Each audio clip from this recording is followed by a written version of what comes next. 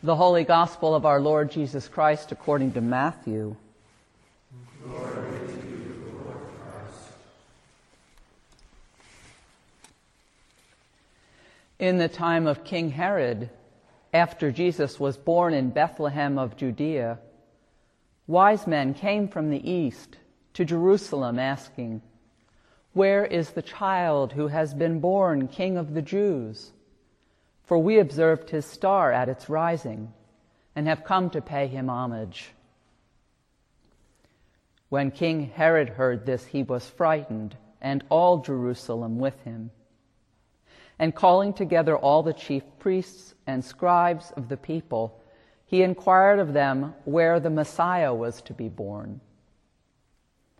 They told him, "In Bethlehem of Judea, for so it has been written by the prophet, 'And you, Bethlehem, in the land of Judah, are by no means least among the rulers of Judah.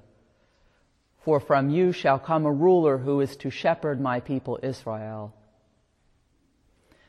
Then Herod secretly called for the wise men and learned from them the exact time when the star had appeared. Then he sent them to Bethlehem, saying, "Go and search diligently for the child, and when you have found him, bring me word, so that I may also go and pay him homage." When they had heard the king, they set out, and there ahead of them went the star that they had seen at its rising, until it stopped over the place where the child was. When they saw that the star had stopped, they were overwhelmed with joy. On entering the house, they saw the child with Mary, his mother, and they knelt down and paid him homage. Then, opening their treasure chests, they offered him gifts of gold, frankincense, and myrrh. And having been warned in a dream not to return to Herod, they left for their own country by another road. The Gospel of the Lord. Praise to you, Lord Christ. Please be seated. It happens. 25 years of preaching and then some, and it still happens sometimes. My heart thrills at the good news, and I long to share it, but my mind does not cooperate at all. I look high and low. I search diligently for that thread that will enable me to weave a sermon. I want brilliant colors, a complex tapestry. And I wind up with loose ends. One of my tried and true methods for all of these years has been to go to the dictionary when I feel completely lost. Google to the rescue. Not this time, though. What was hailed as the top definition in the Urban Dictionary was this: Daniel had an epiphany that McDonald's is bad for you. I kid you not, that is what it said. Oops. Dead end. When I was trying the pulpit on for size the first few times at the Church of the Holy Apostles in Manhattan, where I first preached, I asked a parishioner what he looked for in a sermon. Pummeled by the news of the day, by violence, by greed in the markets, by wars throughout the world, by the rape of creation, this man said to me very simply, "I want to hear the good news. I want to hear the good news." Too often, the interesting news is what I find compelling first. Biblical scholars come up with some new tidbit that I can't wait to tell you. Some elegant twist of phrase in a poem comes. Maybe I'm lucky and I have what I think is a mighty insight. But finally, in these moments when I find it difficult to get in to how to say what I feel in my heart, I pull one thread and the Spirit unravels a mystery. The knots are going but not gone. So this time I went back to the dictionary. This time I got the Oxford English Dictionary, a little bit more reliable apparently. And I was surprised again. The number one definition of Epiphany in the Oxford English Dictionary, even today, is the manifestation of Christ to the Gentiles as represented by the Magi.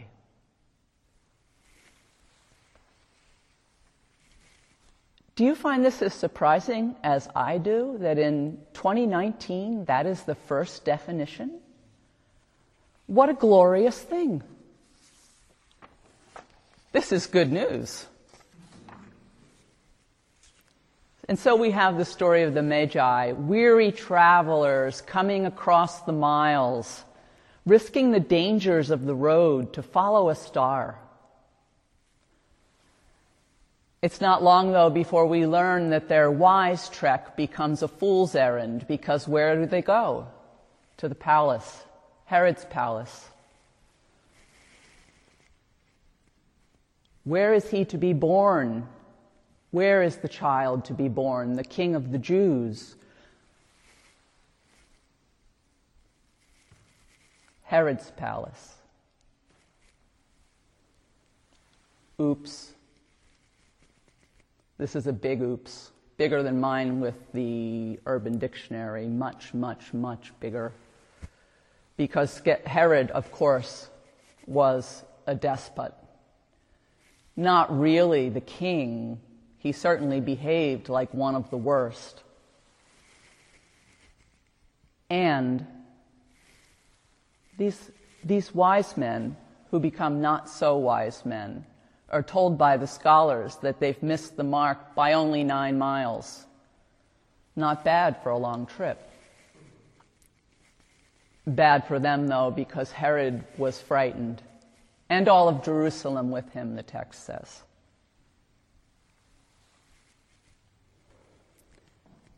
Herod, though, impersonates a devotee.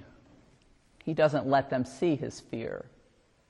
He says, "Go search for him, and when you find him, come and tell me so that I may do him homage."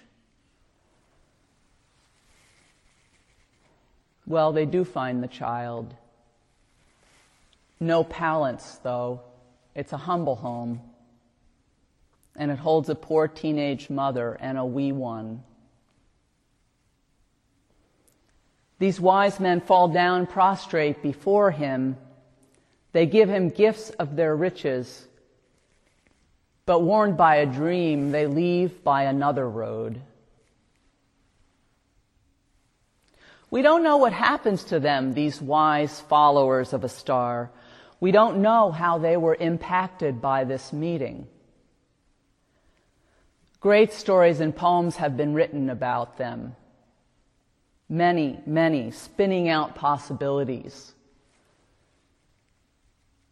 What's more compelling for me today, though, is to ask the question, what does this mean for us?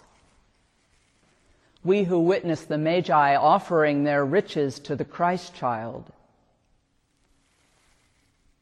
What does this mean for us? I have on the bulletin board in front of my desk a small sticker. It says, "Question the answers." Question the answers. Well, you'll be relieved to know I have very few answers today.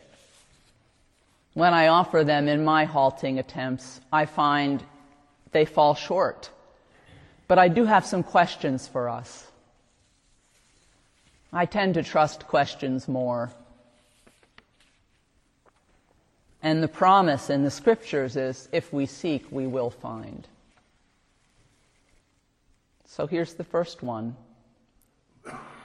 Will we lift our heads and look around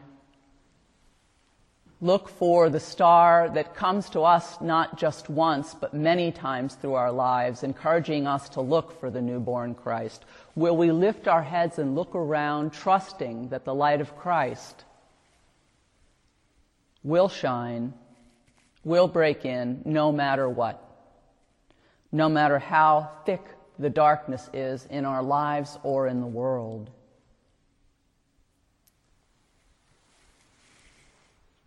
Will we look for the star?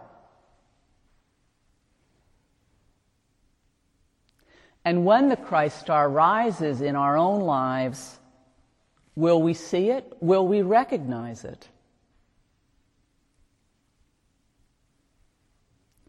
When we get distracted, and we do, by the light of lesser stars, how open are we to hear that?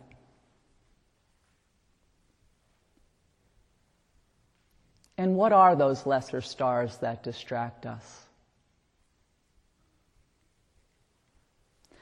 Will we follow our true star despite fears and dangers of the road? Will we persevere? Sounds a little bit like the baptismal covenant. Will we persevere? The promise is that if we seek, we will find. As sure as the Magi found the Christ, so will we if we keep seeking. But we must do the whole journey with all of its twists and turns, with all of its false starts and encounters with ill will and even with evil. The star stops. The Christ is manifest to you, to me, and to the world.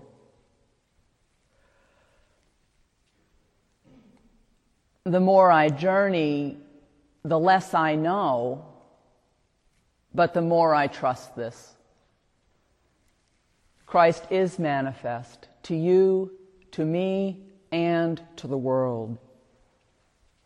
And I know one more thing. We have a choice. What will we do with this Epiphany? What will we do when we encounter this manifestation of Christ? What has been revealed to you lately about the glory of God?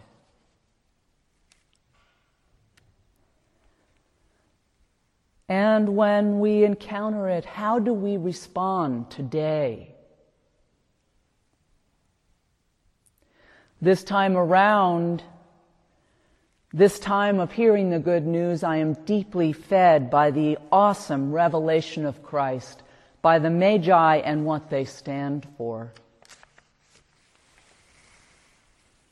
He isn't found in the palaces of heartless power, but in humble ones. There is a star for each of us to follow. For us, it is the Christ star. And that Christ star opens a new possibility for us, for all of us. The message of the gospel, the very simple good news of the Epiphany, is that the boundless news of Christ, the boundless riches found in Christ, are for everyone. Everyone. God's realm of abundant life and peace and joy is for absolutely everyone. Paul says everyone has access to God through faith. All are invited. All are welcome. All have access and can stand in boldness and confidence through faith. This is good news. The message that comes to my heart as I hear this news today of all of us having access to God, all of us being welcome and embraced, is this. It does not have to be the way it looks in the world much of the time. It doesn't have to be that way. The reign of God is here. in Christ, within us and among us, now. That is not all that is present. We can't make any mistake about that. But the darkness did not overcome the light. Nothing can upend God's reign. It shows up whenever, by the grace and power of God, we care for one another. Christ is made manifest. It shows up whenever self-interest gives way to caring for one another's well-being. It shows up every time we make a move in the direction of everyone having what they need. Everyone having the possibility of flourishing. Everyone living lives with enough food, enough shelter, enough safety, enough peace, enough joy, enough community, enough time to be creative, enough time to become who they are called to be. Enough. And there is more than enough in this world. More than enough for everyone to have enough. There's more than enough for all of us to enjoy the abundant life that is promised. No one is barred. God's love has no borders.